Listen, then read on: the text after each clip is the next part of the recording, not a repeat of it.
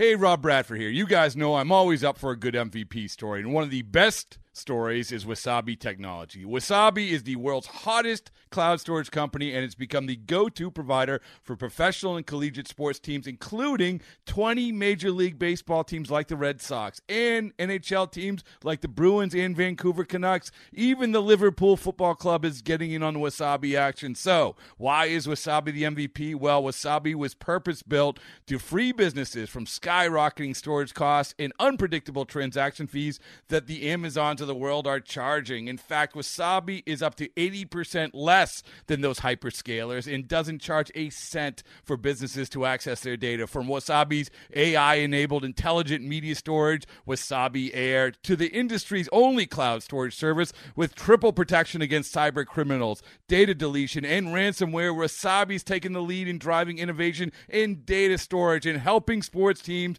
to unleash the power of their data. Wasabi, another Boston-based championship team. Welcome to the This Week in Rays Baseball podcast. Here's your host, Neil Solondz.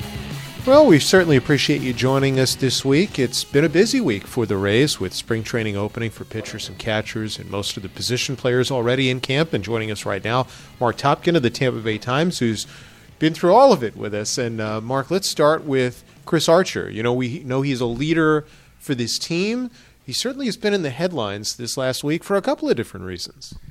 Yeah, really, just on Sunday alone, Neil, he made kind of headlines on two national stories, and we'll start maybe with the one that created a little bit more debate, which was a couple of the young pitchers came into the clubhouse Sunday morning for the first day, about 8:30 or so, and they didn't know any better, and yet Chris took it upon himself to point out that, while coming in at 8:30 for a 9 o'clock meeting might be good in other places, that's not how the Tampa Bay Rays do things or with their starting pitchers. And, he very clearly pointed out the legacy that's been here, the legacy of hard work, and that legacy includes arriving early. James Shields did it, David Price did it, Alex Cobb does it, Chris Archer does it, and he made it known, and maybe he could have handled it a little better, maybe not doing it publicly, as some would suggest, but he got his message across, and I will say this, and Jake Faria and Blake Snell, the two players that he singled out, handled it incredibly well, and they actually thanked him for pointing out they didn't know any better. But it was definitely, to me, an example of Chris Archer further exerting his leadership and setting a tone. In a way, I think that message can ripple through the whole clubhouse, that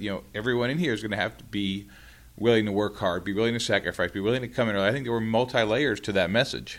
Yeah, and you and I were both there, and we witnessed it, and I thought it was fairly calculated on Chris's part. I mean, he could have done it behind closed doors. He chose not to.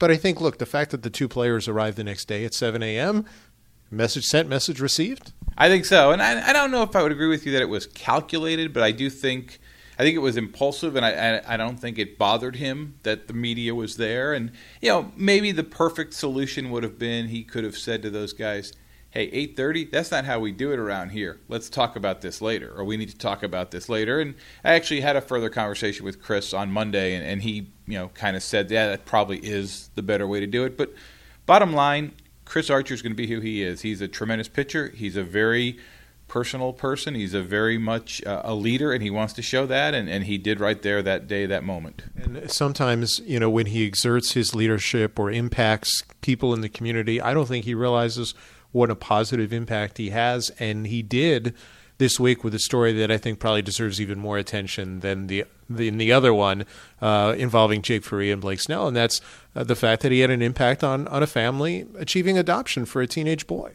He really, talking to the leaders at the Hart Gallery, the agency that facilitated this adoption, they said that it is because of Chris Archer that this family is together now, and it was a tremendous story, and just to kind of stumble across it really on Sunday, the young teenage boy who lived in the Pinellas County area was here. His adoptive family was here. They live up in the Niceville, Florida area, up in the northwest part of the state. And it really all came down to a visit last year. This young man named Zachary was involved with the Hart Gallery, which tries to get adoptions. They pick a different one of their kids every year to kind of feature in a promotional campaign. They picked Zachary. Teenage kids are obviously tougher to get adopted, to find forever families for. And when they found out that Zachary played baseball, they thought, well, they have a connection with the Rays. It actually goes back to James and Ryan Shields. And their idea was, let's see if we could get him down to spring training just to kind of have a day in camp kind of moment. And then the Rays, to their credit, paired young Zachary up with Chris Archer, who had been adopted, has his own very interesting personal background. They hit it off tremendously well. Chris really kind of explained to Zachary, the benefits of adoption. They filmed a little bit of a video.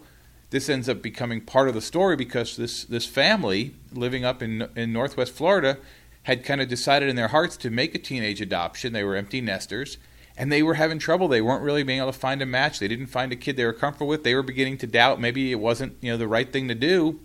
They stumble across this video that Chris and Zachary did. It's a tremendous match. Everybody hits it off.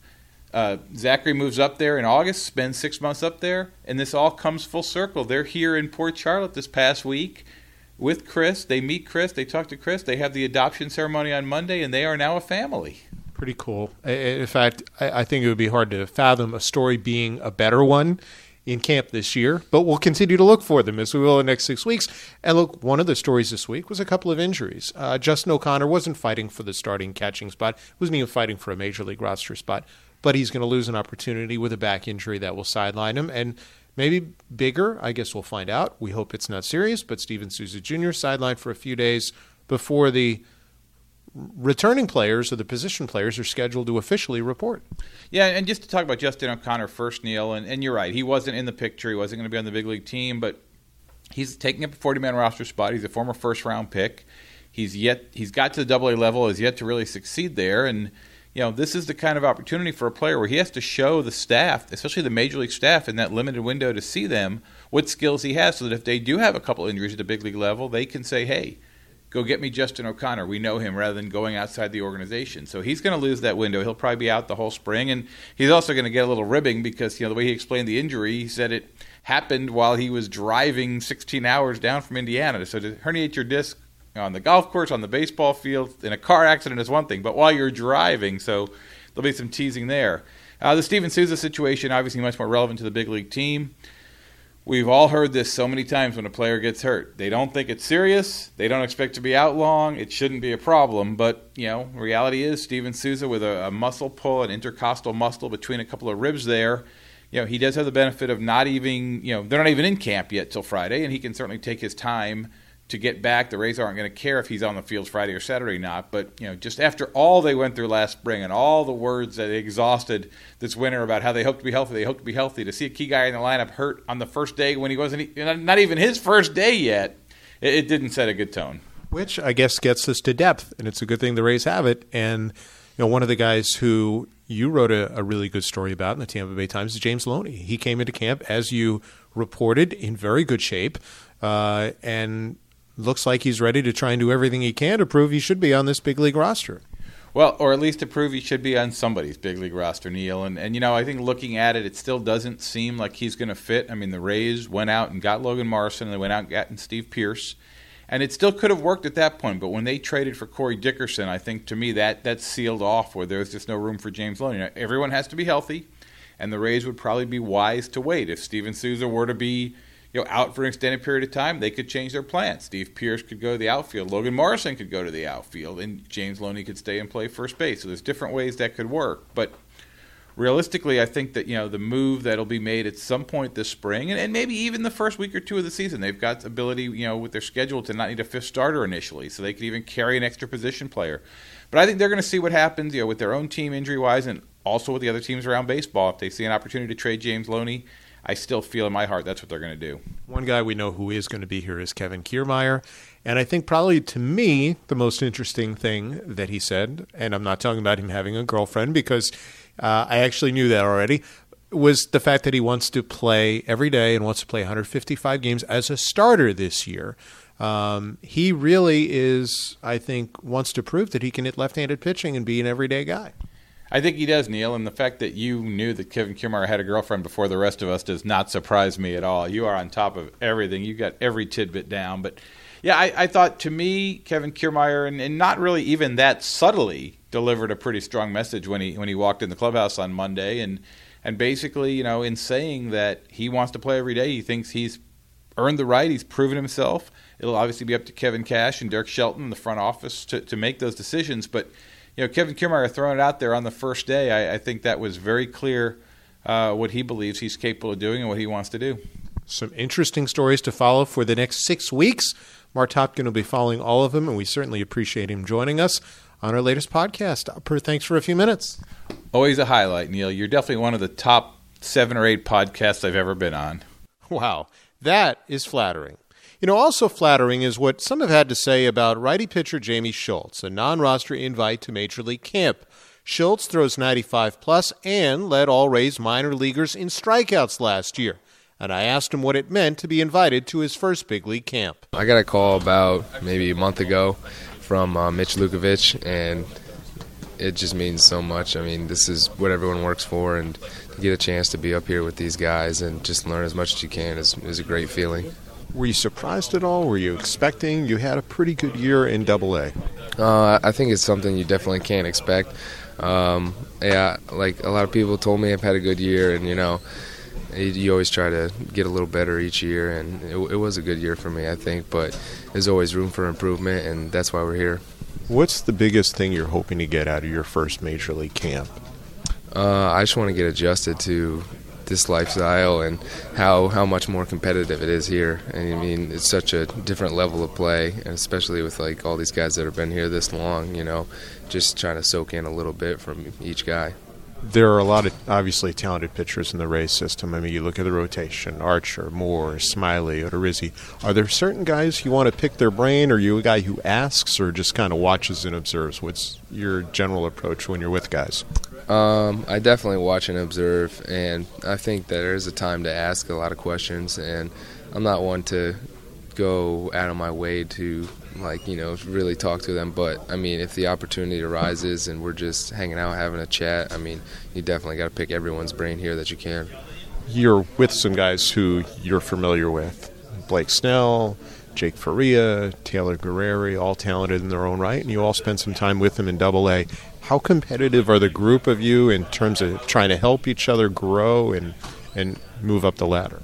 Yeah, I mean, definitely we have our conversations about what little things we do and how to make a little better change, and just especially like with a talented young crew like this in the Rays organization, it's great just to get to know those little things that they do. And I mean, everyone's very competitive and you're all gunning for the same spot, but at the same time that's your brother. I mean, you came up together and you've known each other for 4 or 5 years now, so it's just a great feeling to be with these guys. What people haven't seen you, you're a mid-90s guy with a big breaking ball. Would those be your strengths? Yeah, I think so. I mean, I really like to throw the breaking ball, and obviously I like to throw the fastball, but I mean, yeah, I guess you wouldn't really see that if you looked at me, but I mean, I got a lot to prove out here, so just got to keep working every day and working on different pitches. You led the Southern League in strikeouts last year. You also led the league in walks. So what are the areas that you want to grow this year? What did you get out of Double-A ball last year? I definitely learned that you have to pitch more than anything instead of just throwing. But I really want to work on cutting the walks down, obviously. And, I mean, if that comes with lowering the strikeouts, I mean, so be it. I mean, it's something you got to do is lower pitch counts and go deeper in the game for a team. You're obviously not a terribly big guy in terms of stature, and you weren't the high draft pick of a Guerreri or a Snell. Do you carry a chip on your shoulder? I mean, I don't mean that in a positive sense, to help drive you and say, hey, I'm going to prove people that I can do this, that a smaller guy can be a starting pitcher and things of that nature. Yeah, I think definitely. I mean, there's a lot of teams that outright said that they wouldn't draft anyone that's under 6 foot and is a pitcher, and it kind of stings a little bit, but at the same time, you got to be thankful that the Rays thought that I could do this, and they thought I could be here, so I'm just happy to be with this organization and get out to play baseball every day. And the Rays certainly are happy to have Jamie Schultz in camp and with the Rays organization. Now we go from the hard-throwing Schultz to the knuckleballer Eddie Gamboa, who signed with the Rays as a minor league free agent this offseason. And I asked Eddie what drew him to the Rays. Well, I was fortunate in the International League. We played a lot against Durham, and it just so happened that I pitched a lot against them. So they were able to see me a lot and see my style of pitching, and them having the confidence in me to keep moving on with this knuckleball. It obviously there's no more attraction you need than that. Having somebody have the confidence in you to with your profession and enough to like you and want to sign you, that was enough for me. One of the new pitching coordinators in the organization is Charlie Hager. He got to the big leagues. He throws a knuckleball. Did that factor at all into your decision? And did you know it at the time you were signing? I knew at the time that he was here. Does it play a little factor? Yeah, I'd be lying if I said I didn't. But, just having somebody with experience with the knuckleball. I had Phil Niekro before. I've gotten to talk to Stephen Wright and Ari Dickey. So, it's a small little fraternity that we all stay in touch. And having him as a pitching coach here for everybody. But again, having that understanding of the knuckleball obviously is a huge factor for myself. How did it start? What was the evolution of you actually throwing it and using it now on a regular basis? I was just a normal guy, 6'1", righty, throwing 88, 91. Nothing really stood out. And for me to make that jump, I had to find a way to stand out and be unique, be different. And with me, it was the butterfly pitch. And I've been fortunate to, have been able to throw it for the last 3 years and still learning every day. When did you actually start? Because I had read that, did you actually fool around with it even as a teen, or you just started throwing it when you decided, hey, I need to do something different? No, I've always thrown it since the age of 12. I've been able to throw it, and it was like I said, just something I had in my back pocket just in case. I didn't realize it was going to happen so fast. But again, I'm fortunate to have a job. I'm happy to be able to throw this pitch and be something different. Not only with the Rays but in baseball as well. Who or what's the best advice you've gotten about it? You mentioned you learned from Phil Niekro that he's helped you, that Ari Dickey, that Stephen Wright. What's been most helpful? Because it's a pitch that's hard to predict. Yeah, everybody that I've spoken to that has toyed around with the knuckleball has taught me one small piece that's huge for me right now. Blaine Beatty, told me to stick with it and throw it every day. He was my pitching coach in AA with the Bowie Bay Sox. Phil Niekro really taught me how to stay mentally tough with it. Ari Dickey showed me how to stay in line with it, have everything go forward, and just speaking with Charlie, with different pitching grips and having him here is gonna help me a lot with my career. And again, not so much I came here for him because of him, but having him here is obviously a big factor for me. You got your first call up last year, but you didn't pitch. What was that whole experience like? Because I wouldn't call it the Moonlight Graham for if those who've seen the Field of Dreams movie, but what was that whole experience like? Being a 31-year-old rookie knuckleballer, you always dream of that first time being called up to the big leagues and experiencing that whole, you've seen the rookie, where he's in the bullpen. Same thing every time the phone rang, your heart stops a little bit. I wasn't fortunate to go in, but just to kind of get my feet wet with the guys up there, knowing, that's where I want to be, and that's kind of what you're pushing forward to is to get to the highest level in baseball and compete and try to stay there. We certainly wish Eddie Gamboa the best in getting that chance with Tampa Bay. Now, Gamboa breaking into the majors with the Rays would be quite a story, but an even bigger story, at least this week in camp, as I discussed with Mark Topkin of the Tampa Bay Times, was the adoption completed Monday, where the Rays and Chris Archer had a major impact. I asked Hannah Cowart, outreach manager of the Hart Gallery, how the Rays and Chris Archer helped in creating this relationship between Zachary and the Schreffler family. Honestly, it means everything. I don't know that this family would be without the Rays. We got to bring Zachary down last year as part of an amazing opportunity, and it was supposed to just be let's show off how amazing Zachary is. And the Rays made it so that Zachary found his family and that he wanted to be adopted. And because Chris took such a shine to him and talked about his own adoption. Without that, I don't know that this family would exist, and that's pretty impressive for us to be able to say that. I know that the Rays and the Hart Gallery have had a long connection going back to the Big Game James Club and James Shields, but to have a player who has actually been adopted and is sharing his story, what does that mean to your organization? Well, it makes it a little bit more personal. Ryan and James Shields were instrumental, really, in getting the Hart Gallery where we are today, and we wouldn't be where we are today without James Shields and the Rays Foundation. But the Rays were incredible, and knowing that Chris is willing to share his story, it's taking it from it being just an amazing interest to letting families across the country know that adoption is just part of who we are.